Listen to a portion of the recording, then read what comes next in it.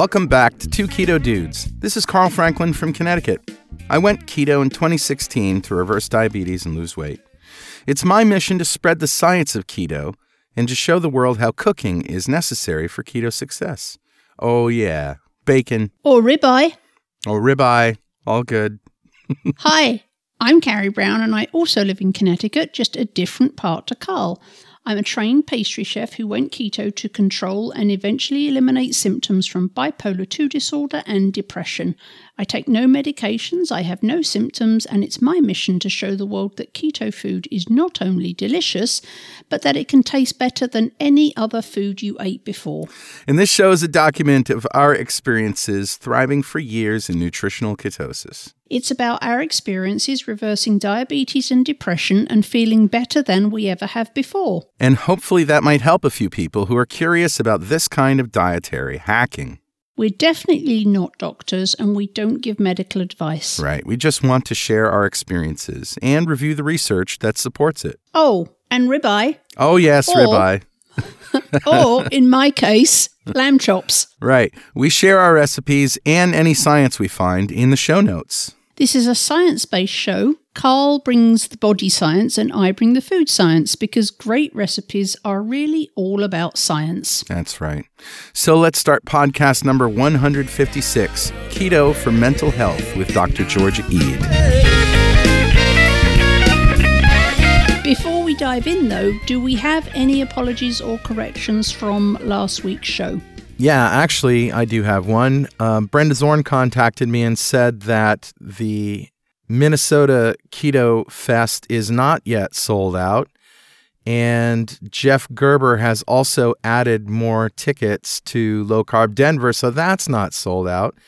And I even think Amber's Carnivore event has expanded a little bit. So make sure you go back to last week's show, get the links, and go there if you're interested in those events. But other than that, people loved the Keto on a Budget show. Y'all did love that show. There's been a mountain of yays and sharing on social media, so thank you for that. Yep. Because every time you share something that we put out, we're potentially helping a whole bunch more people to get healthier and lead happier lives. So thank you. So before we start, let's explain in plain English what a ketogenic diet is. Right. That's any diet that puts you into a state of ketosis where you burn fat for energy rather than glucose. The way we did it was to limit our carbohydrates to 20 grams or less every day, enjoy a moderate amount of protein, that's 1 to 1.5 grams per kilogram of lean body mass, and all our energy comes from fat. What? Fat? Yes, fat. So if you're just starting, listen to our Starting Keto show at start.2keto.com. So, Carrie, what's new with you? Well, we had a marvellous time at the Minifest last weekend. I was tickled pink by the reactions to all the mini desserts that I made to share with everyone. Yes. The vanilla cranberry shortbread is still getting rave reviews. We shared the recipe on my blog last week. Awesome. And the apricot cardamom cupcake recipe just published on my blog this morning. We'll link in the show notes and share on our social media this week so you can make them too. Everything was so good. It was a really, really good time. There was some fabulous people there. I've made some awesome new friends. There's a couple I met there who apparently have had moose sightings in their backyard. So moose are my favorite. So I'm incredibly excited about accepting an invitation to go visit the northwest corner of Connecticut and maybe go moose spotting. I have some mousse in my refrigerator. Do you now? Yes, it's chocolate. Yum. So this week I've been busy in the kitchen and writing up a ton of new recipes ready for publishing. My kitchen exploits included lamb shanks with fennel, strawberry mousse, and also a strawberry almond porridge. I have a glut of frozen strawberries left over from the Minifest before last when I made the strawberry surprise crumble. Right. These strawberries, going back to our ketoing on a budget, the frozen strawberries just happened to be on a ridiculous sale the weekend I was making the strawberry surprise crumble for the mini fest. So I came home with like pounds and pounds of really cheap frozen strawberries. Awesome. So, but that's kind of inspired me. So now I'm like, okay, what all can I make with all these frozen strawberries? So there's been lots of strawberries going on this week. And so it's all strawberries all the time over here right now. And then I've been finalising recipes and wrapping up a project I'm working on with the lovely Kim Howerton, which is still due to launch March 1st. So that's coming at us rapidly. Yeah. What about you? What have you been up to? Oh, my God. I feel like I just hit a gold mine. I've been working on pasta, keto pasta. Mm-hmm. And I think I've nailed it. And I don't mean like, oh, that kind of tastes like pasta. I'm talking, it is pasta. I just don't know what to say. It's so good that I can't just give it away as a recipe on a podcast. I'm considering turning it into a business. Wow. That's how good it is. And just so we're clear, folks, not even I know what the pasta recipe is. No, so nobody knows. I've been so tight-lipped about it. I'll tell you this much, though. You don't make it in a pasta machine. You actually make it as a liquid. It's egg-based, so it kind of has an egg noodly flavor. And then there's some molecular gastronomy that goes in there. And then you sort of make it in a crepe pan the same way you would make a crepe, just super, super thin. And it only takes a minute or so to cook. And you can literally peel it right out of the pan and slice it into noodles. Or ravioli, or lasagna. I made ravioli last night. Wow. Well, yay for no new gadgets, at least. Yeah. Even if we don't have the recipe yet, yay to know that we don't have to buy a new thing. Yeah, we don't have to buy a new thing. It was just I don't know, a little experimentation and finding out what ingredients worked and what ingredients didn't, and coming down to a particular blend. And that's all I'm going to say. All right. Well, we're all, including me, waiting with bated breath. So, well, tonight I've invited a few friends over to taste it, and I'm going to make tagliatelle in a bolognese sauce. Tagliatelle is a wide spaghetti for better pictures, or it didn't happen. Yeah. Oh, I have pictures. I will take pictures. I got a story for you. So, Emmy, my daughter, has a friend, Annie, who is like her best friend in the world. And Annie said to me, hey, I'm making your daughter, Emmy, a Valentine's Day dinner. And I want to make her a keto dinner. What's one of her favorite dishes? And I said, well, she loves chicken parm that you make with pork rinds, And she says, cool, got a recipe? What do you do for pasta? And I said, well, it's funny you should mention that. So I basically yesterday made her a batch of pasta, and she came over and got it, and she just took one bite, and she was like, oh my God, that's pasta. I'm like, yeah, but there's no carbs in it. Well, as much as is in an egg, right? Wow. I can't wait. And apparently Emmy loved it too. That's awesome. So that's the big news. So what's the timeline? When are we getting this recipe? Well, I don't have a timeline yet, but I do have a blog post, which you can find at pasta.2keto.com, where I'm going to put up photos from tonight and videos of people tasting it and some other videos. And in that blog post, there's going to be a link for a sign-up sheet, just a Google form where you can put your name and email address. And when something is available, and I'm not saying what or how, but when something is available, like a recipe or a cookbook or a video or something, I will let everybody know. So if you want keto pasta and you got to have it, go to pasta.2keto.com and fill out the form, and you'll be notified when something's available. This is super exciting. Yeah. Yay! So we're moving slowly. I just want to make sure to do everything right and in the right order. So the first thing is Gotta little do it market the right research. Yeah. Well, there you go.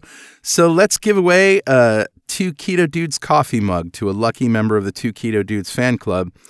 And Carrie, the new mugs have your mug on them, not Richard's. So anyone who has a mug from last year or before has a collector's item. And I have actually just seen the new mugs for the first time. And Carl can testify that there was a lot of giggling going on. Yeah, it's kind of cool. Hearing about it is very different to actually seeing one in the flesh. So I have one in my shopping cart right now. I feel the need to have one in person on my desk. So what would be fun is you get a T-shirt that has your picture on it, and then you just go shopping or something and see what happens.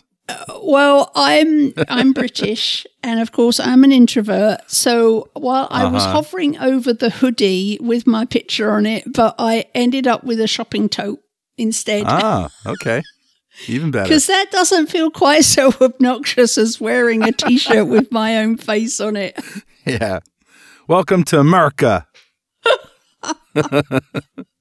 I may get to the T-shirt, but right now I've got the stickers coming, and I've got some shopping totes coming, and I've got a mug coming. But the apparel will probably be down the road a bit. That'll have to wait.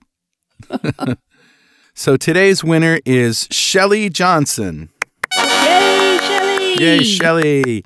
And Shelly just won a 2 Keto Dudes mug just for being a member of the fan club. And if you want to join the fan club, go to fanclub.2keto.com and sign up. And if you want a 2 Keto Dudes coffee mug and you don't want to wait to win one like me, you can get one online at gear.2keto.com.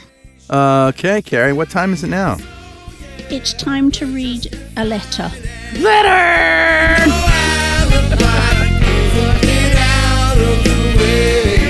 It's time for some post, Carl. Okay. Not today, huh? Not today. All right. Although it was close because I got pretty excited earlier, but...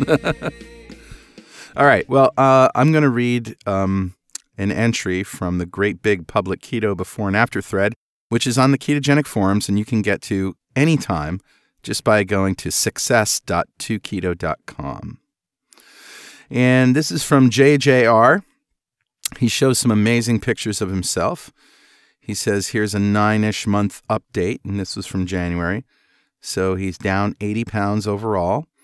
According to body scans, he lost over 100 pounds of fat. That is so amazing. I've said this before, but I'll say it again. Anybody that loses over 25 pounds just gets an enormous hat tip from me, because it's hard. That is a ton. 100 pounds is absolutely amazing, and it must be just life-changing. Yeah, so he lost 100 pounds of fat and gained 20 pounds of muscle. So he obviously did DEXA scans before and after. And this just goes to show you that, you know, when you're on a ketogenic diet, it's not just about losing fat, but it's about gaining muscle and bone density. He gained 7 pounds of bone. Wow. Yeah. How cool is that? That's incredible. And that's going to put him in good stead, particularly, you know, as you age. Bone density just through the process of living gets lower. So to have increased that by that an amount is going to stand him in great stead in the years to come. Yeah, it's amazing. And so remember this when you're looking at the scale and you're saying, I'm not losing any weight. You know, it's not just about weight loss. It's about gaining muscle and bone, both of which are more dense than fat. Right. Yeah. Right. But anyway, JJR, that's absolutely amazing. And we're super happy that you shared that with us and that we could share that with everyone who's wondering about the ketogenic diet and looking to start. So well done and thank you. Yeah, well done. He says, there are many other things that have changed for the best in my life that I'm so thankful for. Too many to list. All those non-scale victories. He says, all of this during the most stressful portion of my life. Eventually, I'll write up my story with progressive pictures, but this will do for now. Keto has absolutely saved my life and given me a new lease on life. Thank you all. And his pictures are just astounding. And that brings us to our guest. Dr. Georgia Ede is on the line with us. How are you, Georgia? I'm very well. How are you this morning? Fine. I am. I'm fangirling over here in Connecticut.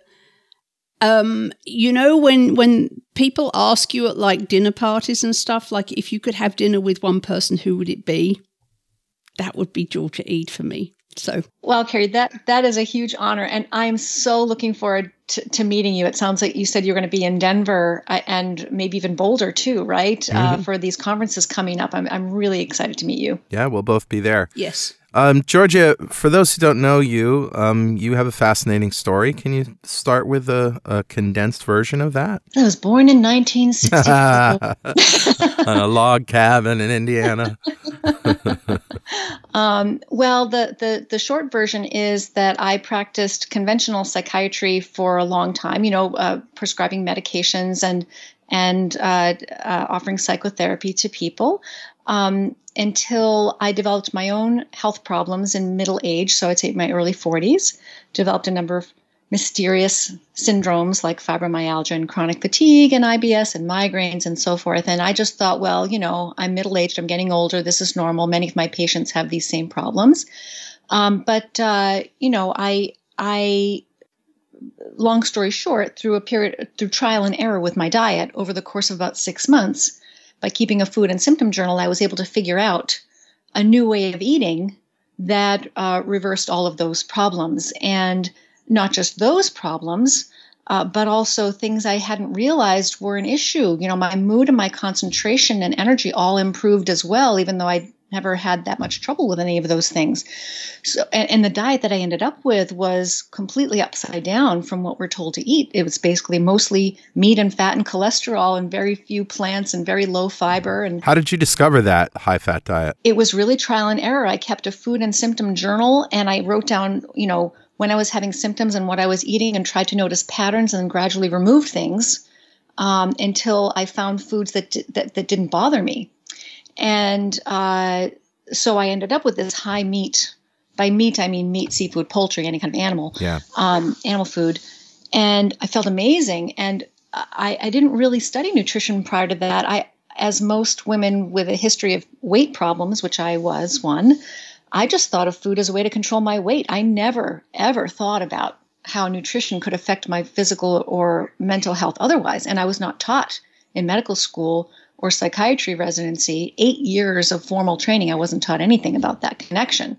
So I became really fascinated by this. And I thought, well, if this diet improves my mood, what might this mean for my patients? Right. And isn't this diet going to kill me? I'm going to die. I have a heart attack, So I started studying nutrition to try to understand why this diet would be so helpful. Yeah, I got to say that is exactly why I stopped the low carb thing the first time when it was very successful, is because I was convinced I was going to kill myself. I was too afraid of all the, fat dogma, and it was everywhere. Yeah, well, it's hard. When we get it's one thing to have to learn something new. It's another thing to have to unlearn something that is so ingrained in our brains. That's really hard to unteach all of that wrong information. So can I have to ask you what you think about veggies, Georgia, because I love veggies.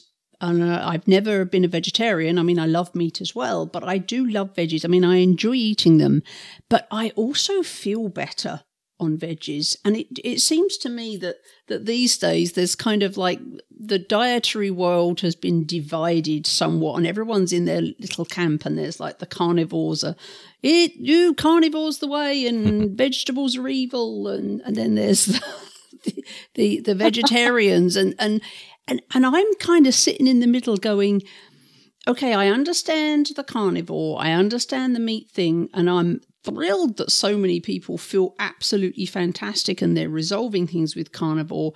But is it a thing that some of us, genetically, some of us physiologically do better on veggies? Because I know for me, I feel better when I eat an amount of non-starchy veggies, your greens and those kind of things. But I also enjoy life more when I do. So what do you think? think you've just answered your own question, which is, we don't have studies. We've got lots of anecdotes on all different sides of the debate. People who feel better on a vegan diet, people who feel better on a carnivore diet, people who feel better on something in between.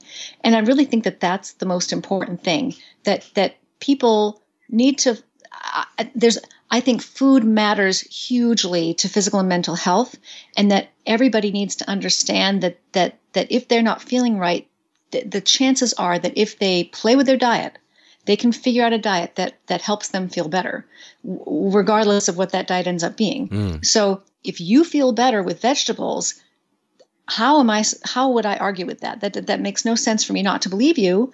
And there may be something to that. We don't understand all of the ins and outs of these different foods as well as we should. What I will say is that for some people, it seems to be true that removing all the plants can help some people feel better. Now, why would that be? I think that would be because some of us, and this is just a theory, some of us have developed damage over time to our immune system and our gut and the natural barriers and natural protections we have against plant toxins. We've evolved to handle a lot of different kinds of plant foods. We've been eating plants for a very long time, most plants, not all plants, but, fruits certainly, and certain vegetables probably, and nuts and things. We've evolved ways to deal with the natural toxins in those plant foods along the way. But if we have damage to our system, that can break down. Yeah. And these natural toxins can enter and cause trouble. And I think we're all different in that regard. Some of us have very robust systems to handle natural food toxins, and others of us don't anymore. I also think that people tend to want black and white answers. Always do this, never do that. And that in any kind of scientific endeavor is the kiss of death. I mean, we're omnivores, right? We are omnivores, yes. We are evolved to eat both meats and plants. Yes. And it's kind of like debating food versus water, right? It's stupid. We eat both. And I appreciate your nuance here, Dr. Eid, about some people may be more adapted to eating plants than other people, and some people may have damage that prevents them from getting all the nutrients out of plants without also getting the toxins. And they are toxic. I mean, plants, their evolutionary defense is chemical. It's not physical. That's exactly right. And so plants defend themselves with chemical weapons, but we have, again, for the plants we've been eating for a long, long time, we're not talking about grains and beans here. It's a different story with those. Those are too new in evolution for us to be able to handle them properly. But we're talking about fruits and certain vegetables and nuts and things we've been eating for a very long time. Our bodies, and there's evidence of this, we have mechanisms to detoxify those things or eliminate those things quickly or not absorb them in the first place. So in not all cases, but in many cases, we've got these systems in place and they protect us. Many, many people do beautifully with lots of plants in their diet. So, but some of us, unfortunately, no longer handle them well. So do you not eat any vegetables? Are you carnivore? I'm carnivore now for a little over 8 months now. But prior to that, for many years, I ate a very, very low plant diet and just included the few plants that seemed to agree with me. And then I changed my diet about 8 months ago because the ketogenic low plant diet had stopped working for me. I'd started gaining weight on it. And my migraines had started coming back and my sleep was off. And so I wasn't feeling well. And so there really wasn't anywhere else for me to go with my diet other than take the rest of the plants out as an experiment. And it's worked beautifully. What about dairy? Well, I don't consume dairy. I don't do well with dairy. Dairy causes weight gain for me and all kinds of other problematic symptoms. In general, I don't. My recommendation for people is that everyone should do it would be wise for everyone to at least do a dairy-free trial for a few weeks to see whether or not dairy bothers them, because it's a very, very common culprit.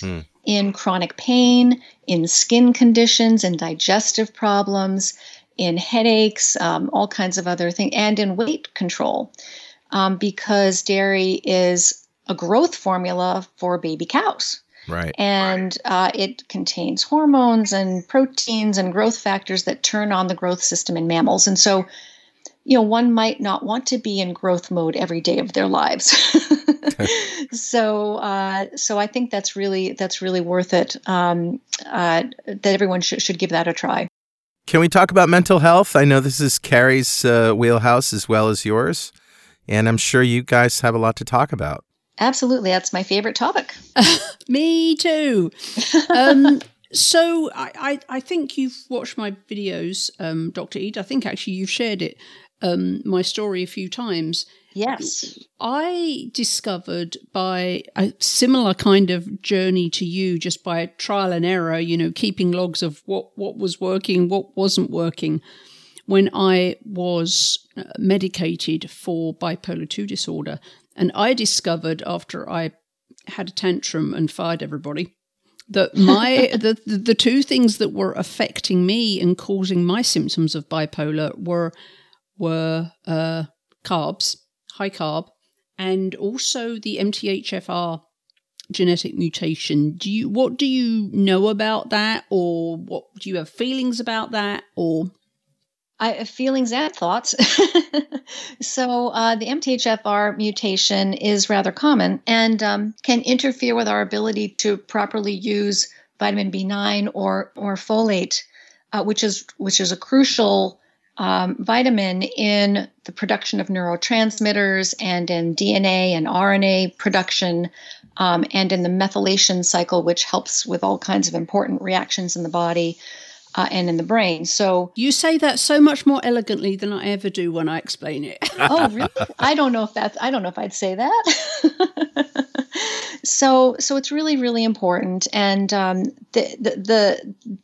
some people seem to do better if they have these different variations of the gene, which make it more difficult to. So basically, for listeners who don't know about this, the kind of B9 or folic acid that's in supplements, most supplements, and that is in fortified foods like cereal products and flour, that kind of folic acid is much harder for our bodies to use because it's in the wrong form. And this is kind of a common theme. It's always best to get your vitamins and minerals from whole foods if you can, rather than from supplements.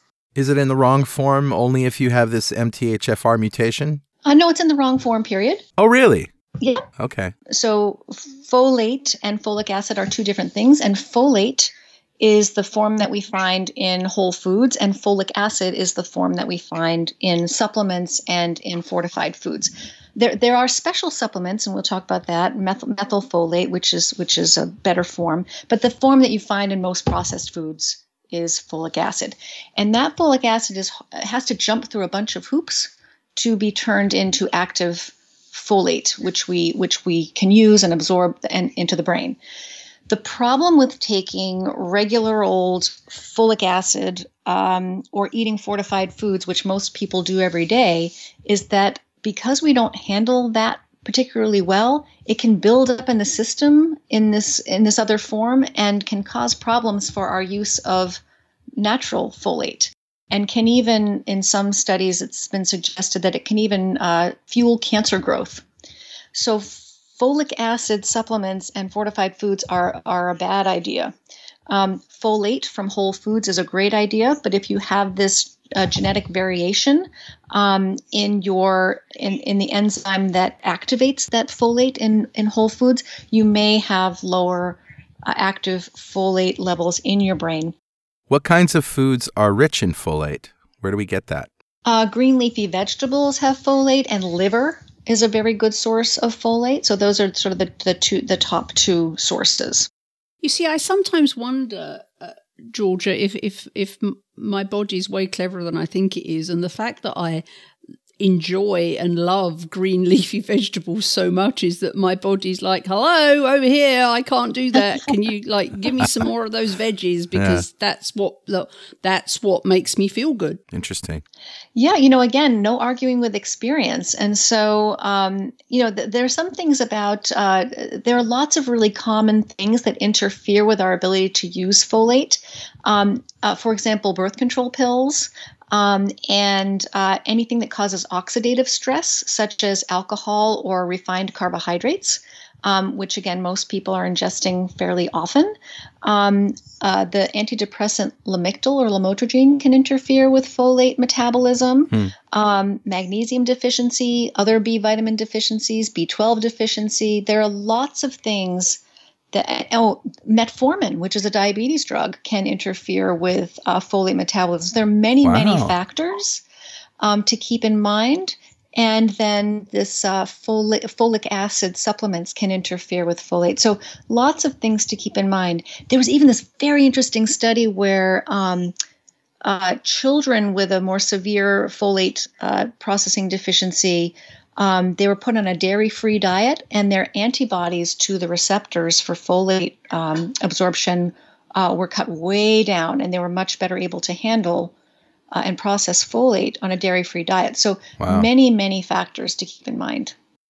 But this is one of the reasons why I always say when I'm sharing my story, now I always say, look, if you have bipolar or some other kind of mental health issue, don't just assume that eating keto and taking methylated B vitamins like I did is going to heal your problem, because we're all so different. And there are all these other factors. There's, age, and have you been on birth control, and all these other things. So I plead with people, use my story as a basis for hope that you can heal yourself. But go and find a functional medicine doctor or a doctor or a naturopath or someone who understands this, who can work out what you specifically need. Don't just think that my solution is the same solution for everybody that suffers from the symptoms of bipolar 2 disorder. It's not black and white. Because it is all so complicated. There's so many processes and interactions and variables that can go on. I think it can almost be dangerous to just blindly follow what I do, thinking that there's, everyone with bipolar is going to have the same fix. Well, certainly not. And I think that's very responsible of you to say that. But also, your story is really powerful and really inspiring, and just is a perfect example of how, these diagnoses that we use we use them to describe symptoms that people are having. They do not tell us anything about what's causing the problem. Right. So one person's, quote, bipolar disorder could be due to a particular issue, whereas someone else's, quote, bipolar disorder could be due to a completely different issue. Right. These psychiatric diagnoses are really shots in the dark for the most part. And, I think that what I want people to take away, and I think that you do too, is that there's a lot more you can do than you realize, and it goes way beyond medication. There's so much you can do with food and lifestyle that I wish more people realized that. Absolutely. But I think it starts with two things. It starts with us each thinking critically about the problem and asking the right question, which in my mind, what turned life around for me was, why do I have, quote, bipolar 2? Why do I have these symptoms? Something caused it. Something is causing these symptoms to happen. What is that? And why is nobody else asking that question? Why are my psychiatrists not asking that question? Why are my doctors not asking that question? Why am I the only one that wants to know why? I appreciate the way you guys are putting quotes around bipolar disorder, because it really speaks to the fact that this is a description of a symptom. And as Georgia says, and you say, there could be many different causes of it. So because you have a symptom doesn't mean you have a treatment. That has been my experience. It's exactly right. And, if you really sit down and interview most people carefully, many people would qualify for a diagnosis in the DSM-5 in the psychiatric textbook. These are really very vague, descriptive diagnoses. They're not describing an actual biological process in most cases. Right. They're just describing symptom checklists. And, most other biological diagnoses in medicine are not done that way. There's something you can measure that tells you this is the problem. And, we're getting closer to understanding what causes a lot of mental health problems. And no surprise, it's the same kinds of root causes that cause all kinds of physical problems. Inflammation, oxidation, insulin resistance, nutrient deficiencies, hormonal imbalances, eating processed foods, eating refined carbohydrates, eating vegetable oils, not getting enough exercise, not getting enough light, not getting enough sleep. I mean, these are really just basic biological needs that we have. I think one of the and again, this is me, non-doctor, non-medically trained, but as I've gone through life, it seems to me that one of the things that would be really helpful for people when thinking about depression is distinguishing whether what they're going through is what I call, and I don't know what the technical term is, but what I call a situational depression versus a clinical depression. A situational depression where your dog died, or, grandma passed away, or you had to move across the country and you're missing your friends, or, whatever. So something happened that caused it versus something wrong with you, physiologically. So it's being caused by something like, a vitamin D deficiency or MTHFR or, all of these other things. I think that it's really helpful for people to determine where their depression's kind of coming from before they start trying to treat it. What do you think? Absolutely. I mean, it's perfectly normal to experience lows in mood when you're going through something difficult, a major loss, a major stress. And one of the things that psychiatrists are trained to do, and therapists and other mental health professionals are trained to do, is tell the difference between something that's temporary and situational and expected, and something that is more severe and is going to stop you in your tracks and cause significant functional impairment. So it's one thing to mourn or grieve a loss. It's another thing to not be able to get out of bed, not be able to eat, not be able to sleep, not be able to go to work or school, or to feel like you want to harm yourself, which is very common among college students these days. Cutting and suicidal thoughts are very, very common, and those are not normal reactions to stress.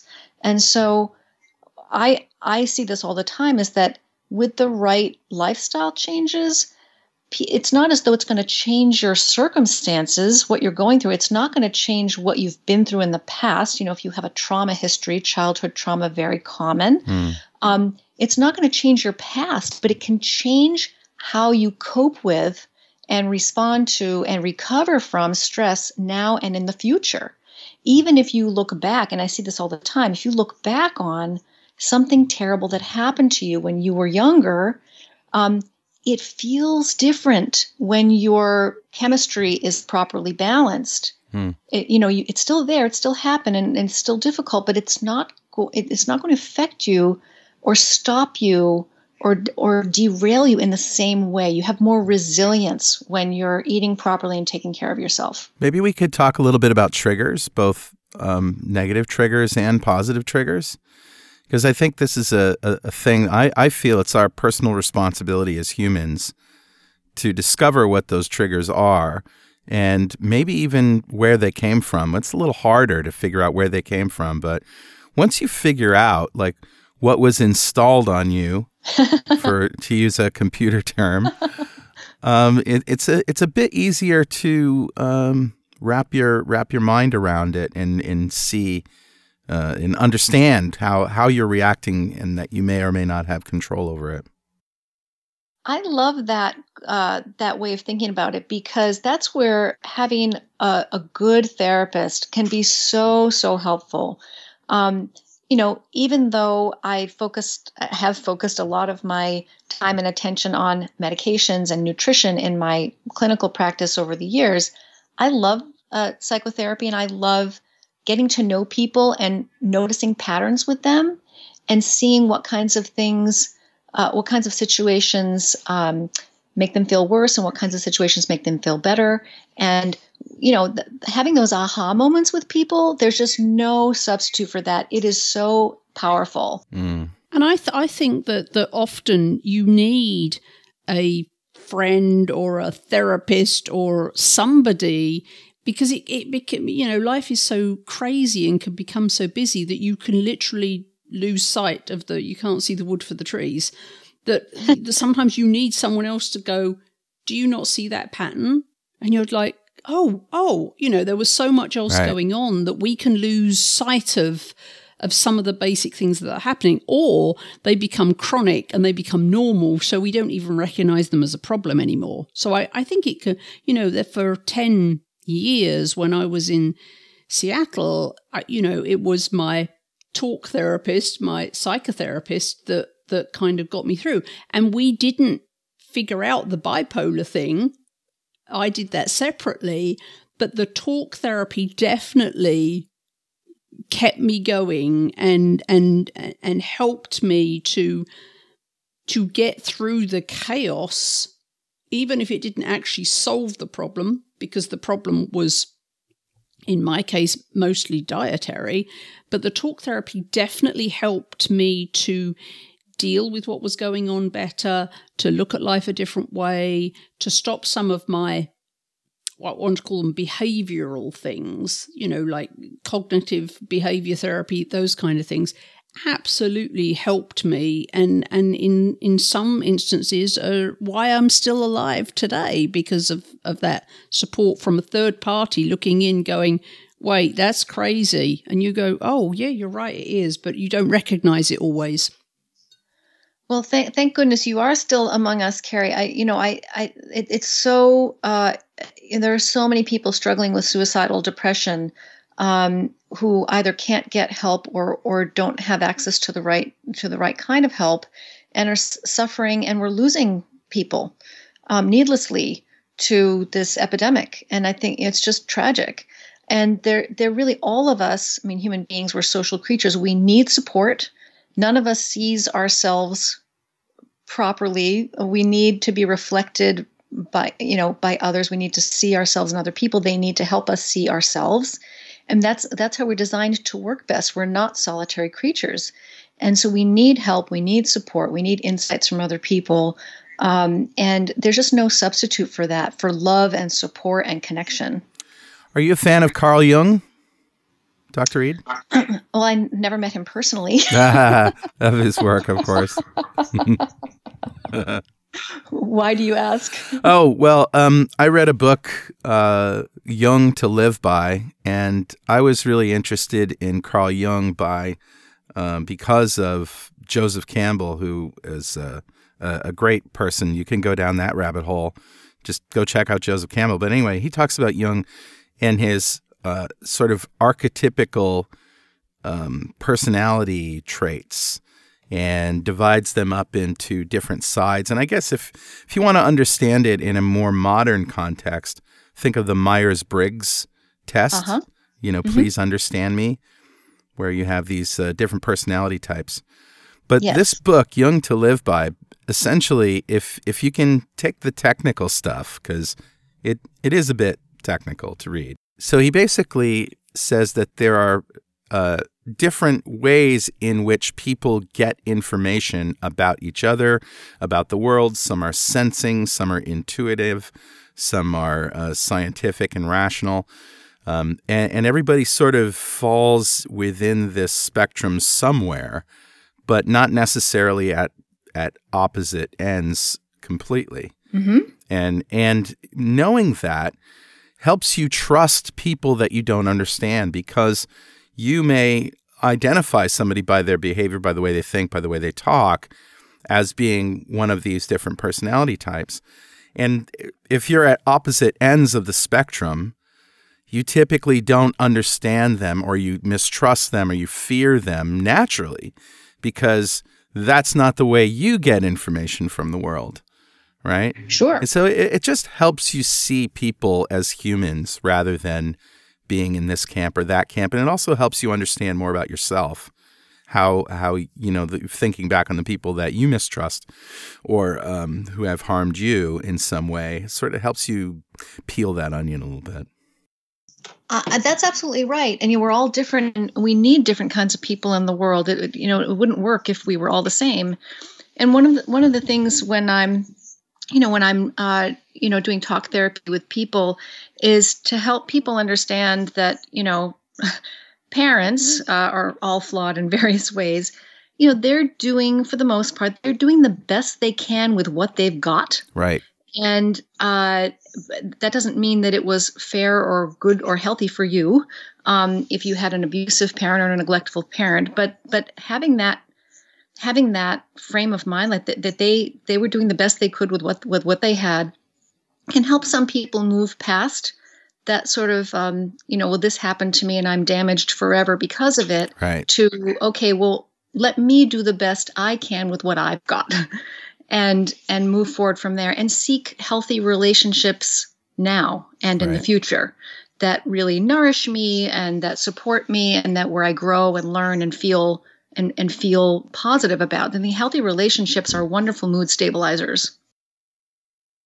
I think that's one of the hardest things that I've found is this whole don't blame your parents thing. and so the way I've kind of learned to look at it is, there are things which it was the parents, right? The parents were the problem. But once you reach the age of adulthood, once you're an adult, it ceases to matter that they were the cause of the problems because as an adult, you have the ability to go and do the things that are going to move you forward from whatever harm may have been done to you. So it's not that it changes. It's not that suddenly your parents did everything right, because they may well not have done. But once you're an adult, you can go work on things. You can go seek help to see things in a different way. You can learn how to see what happened to you in a different way. You can learn how to not be completely railroaded when you think about those past events anymore. Those are all things you can learn. So yes, it may have been your parents' fault, but as an adult, you get to decide whether you continue to live out of that pain and suffering or whether you choose to do something different, if that made sense. Absolutely. I think it's very well said. And to follow on that point, of course, there are many, many situations where, yes, the parenting was really traumatic, abusive, neglectful, etc. And these can cause. I want to be really clear about this. These can cause lifelong challenges for people. Yep. And they can cause holes, so to speak, in the heart, which are very difficult and challenging to repair. However, I've seen it over and over again that with the right kind of support and the right kind of decisions, people can recover from these traumas and live healthy, full lives. I do think that it's more difficult, and I do think that some people will always struggle to a certain extent. But again, do the best you can with what you have and know that you have control, as you said, as an adult. You have control over your future relationships. You have control over how you take care of yourself. And you have control over how much exposure or how much of a relationship you want to continue with those parents. In some cases, people need to really discontinue having any kind of connection with an abusive parent. And so lots of important decisions to be made. And it's not easy, but I do, because I've seen it over and over again, I know that it is possible to heal and recover and move forward. So the magic of a high-fat diet for your brain isn't necessarily to get rid of all these psychological problems, of course, but it's to help your brain and therefore you and your soul deal with these, impulses, triggers, if you will, that and help you and make it easier for you to get the perspective that you need when you need it. Is that a fair statement? Oh, yes. And in fact, we now understand so much more about how diet improves resilience in the brain, our ability to cope with and recover from stress. And eating the proper way can actually improve your brain chemistry's resilience mechanisms.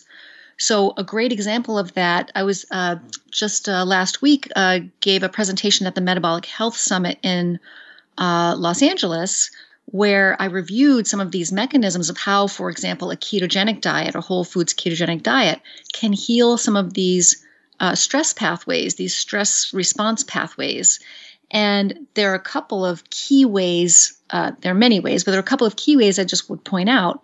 One is that if you're eating too much refined carbohydrate and vegetable oil and junk food, basically, if you're eating processed foods, what you're doing is you're causing oxidation and inflammation throughout the brain, and that can raise your glutamate levels. Glutamate is an excitatory neurotransmitter. It's basically the brain's gas pedal. Right. And it can raise the levels of glutamate, that neurotransmitter, that gas pedal neurotransmitter, up to 100 times its normal level. And that is very toxic to the brain and can damage a lot of cells and proteins and DNA and lipids in the brain, so cause structural damage. But it can also lower your levels of this really important resilience factor called BDNF, brain-derived neurotrophic factor, which is there to support and grow and nourish cells. And BDNF, if you have low levels of BDNF, it's hard for your brain to recover from stress. So we now understand so much better about why a bad diet can actually destabilize your brain chemistry and make it harder. I mean, we are designed to deal with stress. All animals, all creatures have to deal with stress. Right. But why is it that so many of us are having such a hard time recovering from stressful situations nowadays? So one of the things that you've mentioned several times is, or you've referred to mental health as an epidemic, and it does seem, everywhere you see now, it's like so many people seem to be depressed or having suicidal episodes, or like mental health is becoming this huge monster. Do you actually think that it's worse than it was, or do you think it's slowly becoming more? We're just seeing more of it, not because it wasn't there before, but because people are talking about it, or people are more open, or people are more prepared to come out and say what's going on for them? Or do you actually think more people are suffering? I think it's both. There's no way to prove this definitively. The studies are, the best studies we have available suggest that the rates are increasing of mental illness. But then there is also, of course, this very important factor, which is we are talking about it more. There's less stigma about it. People are seeking help more often. And we're actually asking these questions and looking for these problems in our society in ways that we didn't before. Both are true. And even in my, 13 or 14 years as a college mental health specialist in college settings, it's documented that, we felt it, we saw it every day, but there are also studies that show this. Every year, more and more students coming in for help. Every year, in more dire situations, rates of suicidal thinking are going up, rates of cutting are going up, rates of crisis visits are going up. And, college services are overwhelmed. And we have more and more students arriving on campus who are not able to cope even with minor stress without lots and lots of support, and more students arriving on campus already taking several psychiatric medications at the age of 18. So this is a very, very well-known problem.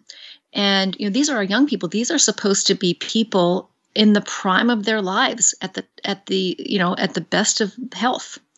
And so I think this is a bad sign for us going forward. How much of this do you think is caused directly or indirectly by diet? It's impossible to know, Yeah. but I think that my opinion, and I'm not alone in this, is that if you look at the trends, you can see that mental health, the increase in mental health problems closely around the world closely parallels the increase in physical health problems that are associated with the modernization of our diet, the industrialization of our lifestyle, particularly diet. So you can't prove this, but this is, this is, I think, a major contributor. And now that we understand so much more about how insulin resistance, high insulin levels, processed foods contributing to metabolic damage, we understand now so much better that those are not just problems that can cause diabetes and heart disease and other kinds of and cancer and other kinds of physical health problems. We now understand that insulin resistance and high insulin levels, inflammation, oxidation, etc., can directly cause mental health problems as well. The literature on Alzheimer's disease is crystal clear on this point. And we've now got emerging science about how high insulin levels and junk foods and so forth contribute directly to depression, bipolar disorder, schizophrenia, autism, you name it. I mean, basically causing brain damage. And why should the brain be any different than the body? Right. So what can people do? What can, our listeners, what can we do? What should we do to tackle this epidemic? I mean, it's a massive problem. And of course, the repercussions of people suffering from mental health issues just are endless. The ramifications. People can't work. People can't support themselves. People become violent. They do criminal things that they probably wouldn't if they weren't having a mental health issue. It's just, I mean, it touches every single person in some way or another. What can people do to start helping change the landscape? It really does. You've said that beautifully. It really does touch all of us, even if you yourself, listener, even if you are not directly struggling with your own mental health problem. The chances are that someone very, very close to you is.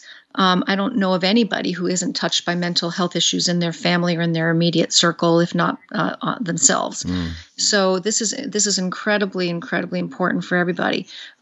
Some really basic things I wish more people understood is that simply by eating a whole foods diet, even if you're not going to eat a low carb or ketogenic diet, which I think is excellent for the brain, simply by getting all the junk food out. And that's hard to do because most people, if they think about it over the past 24 hours, what they've eaten, how many processed foods did they eat, and how many foods did they eat that were simple whole foods like a fruit, a vegetable, a piece of meat, a piece of fish, unadulterated, plain old food that a child would recognize, one ingredient foods.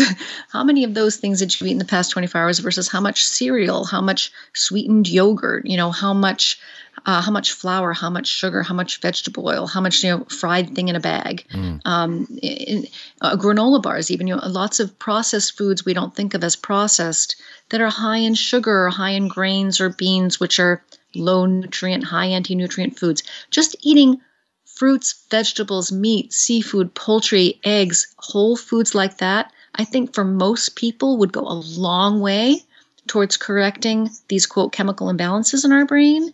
And then for people with insulin resistance or high insulin levels, high blood sugar levels with carbohydrate metabolism damage, which is now the majority of us, may need to eat a low carbohydrate or ketogenic version of that same diet in order to get the insulin levels down and get the nutrients to the brain to energize cells. Because if you have insulin resistance, high insulin levels, you've been eating too many of the wrong carbohydrates too often, you've got these big spikes and crashes in blood sugar and insulin through many, many years, that damages your brain's ability to process glucose and turn it into energy. So those people, which is now, again, most of us, we need to feed our brains with more ketones and less glucose. And the only way to do that naturally, and the best way to do that, is to lower your insulin levels by lowering your carbohydrate intake enough so that you start generating ketones inside your body from fat.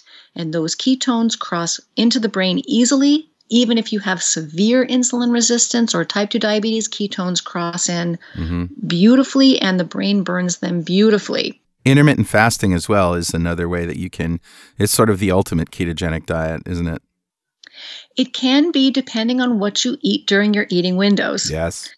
So I think that that's, one caveat I have about fasting is that I think it still matters very much what you eat when you are eating. And I also would just caution people with tendencies toward eating disordered behavior or obsessive compulsive tendencies or perfectionistic tendencies or body image or a history of anorexia.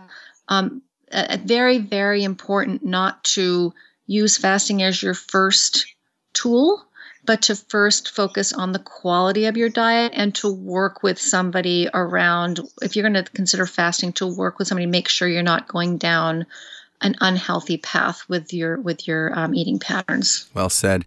One more question before we wrap this up, and I want to know how you feel about cannabis for mental health.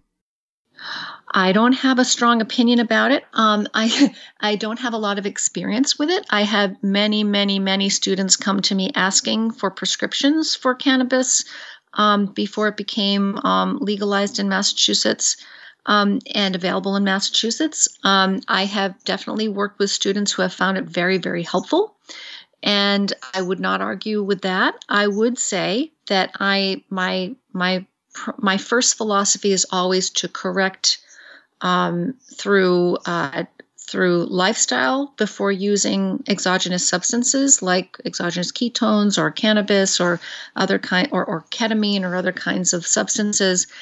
However, my understanding is that cannabis is a relatively safe, compared to other drugs, approach for people who haven't been able to find relief in other ways. Yeah. And I I know CBD oil is a big thing right now. And just a word of caution to people. I know that most people seem to get a lot of benefits out of using CBD oil, particularly pain relief and also helping sleep.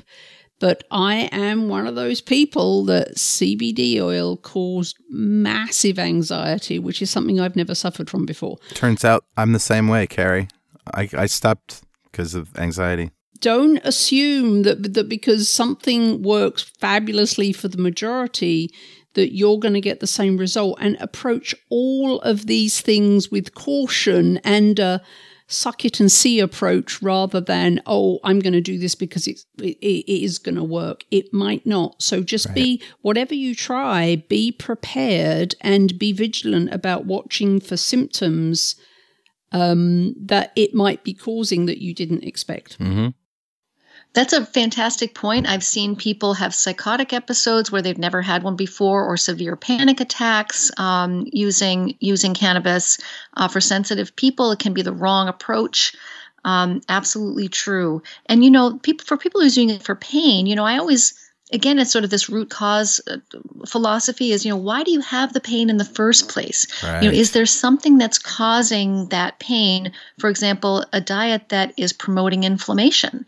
And so those are the kinds of questions I love to ask. But there is still a role for medications and drugs and supplements and things like that when other approaches haven't worked. I'm not saying that there isn't still a role for those things because, sometimes even with the best possible lifestyle changes, there can be, this is my theory, no proof of this, there may still be some damage, some permanent damage done that can't be corrected with diet. And so I'm not, and there are also situations in which dietary changes are going to take too long or might not be feasible in certain situations. So I think there is a role for, chemical manipulation, but always best to use lifestyle first if you can.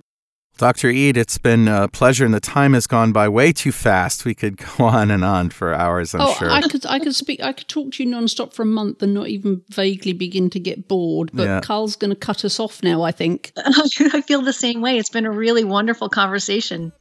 Thanks again, and we'll see you in Denver. Great. I look forward to it. All right. Take care. Thanks. Bye.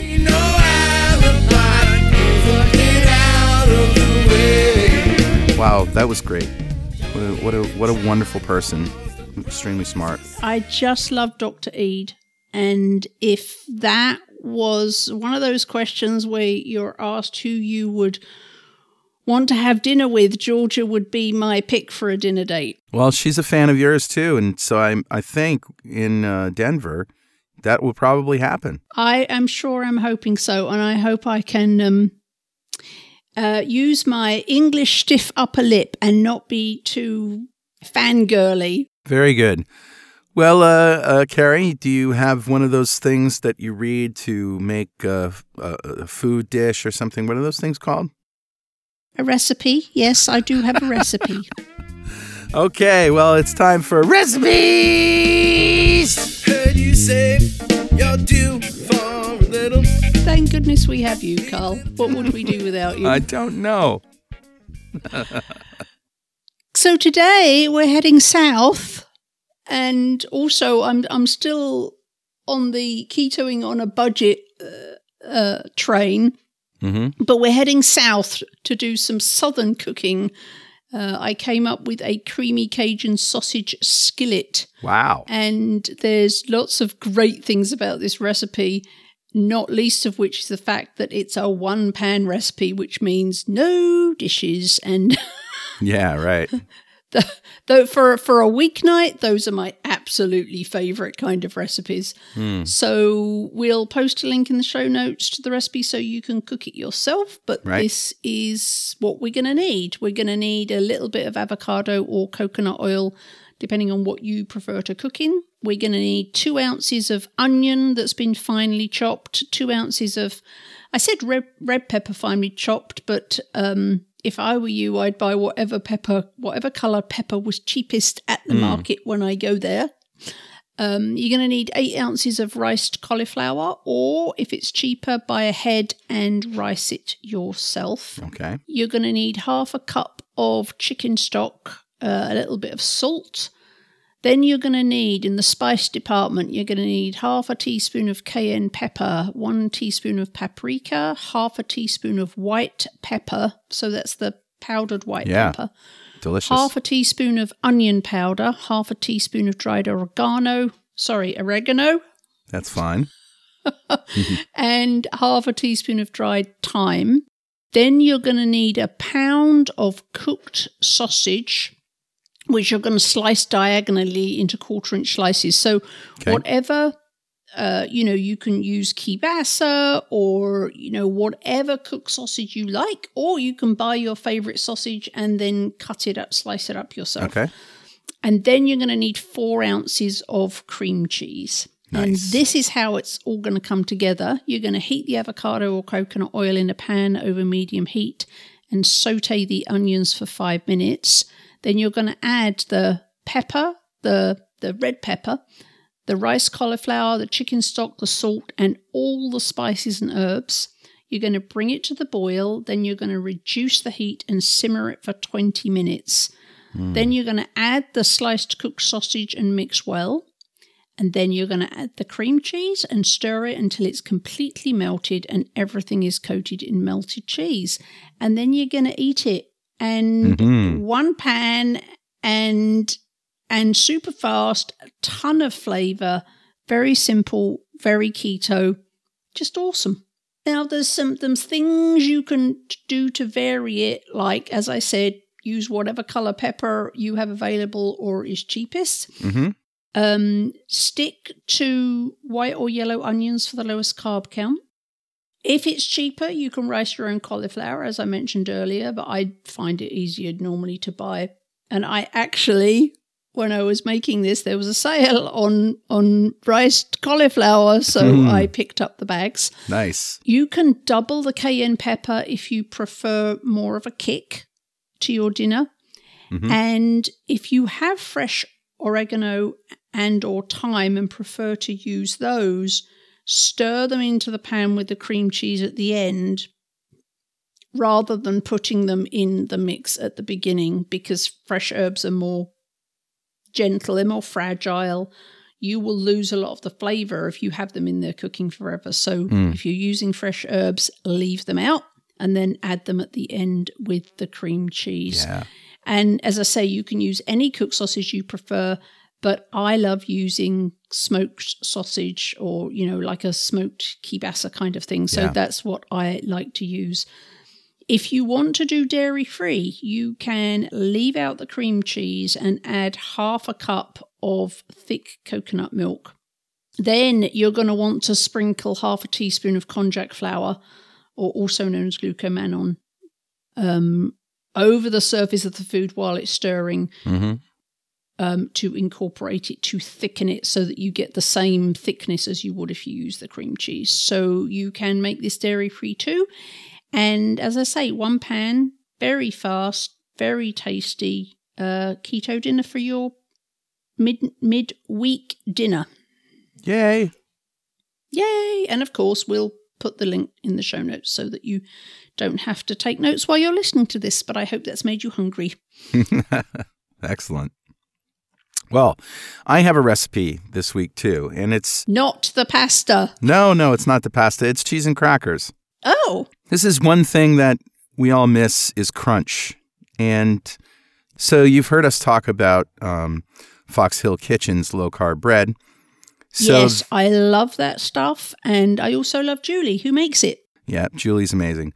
So if you go to bread.2keto.com, that is our affiliate link. So you help the show whenever you shop from there with that link. And scroll down and you'll see a product that says mini rolls on it. But if you look at the product itself, it says Bagel Holes, Hoelez. And I think the reason that they're changing the name, Julie said, was because people were confusing them with bagels. But, they're the middle of the bagel that turns into what looks like a donut hole, Right. So what you do with these, and you get a bag. Go ahead. I'll wait. You slice them in half, and you put them on a cookie sheet, and just put them into a 150-degree oven for an hour or two. And what that does is it dries them out. It makes them crispy. And it makes them super crispy. Really the crunchiest thing I've had on keto. Yep. And they will just, they turn into these delicious vehicles for whatever you want to put on them. Now, you can obviously put anything on them, but a couple years ago, I talked about trisodium citrate, which is one of my go-to molecular gastronomy devices that makes a really delicious cheese sauce. It turns cheese into cheese sauce. And I know you're saying, why wouldn't you just melt cheese? Well, it's so much better when you use this stuff. Trust me, it's smooth and silky.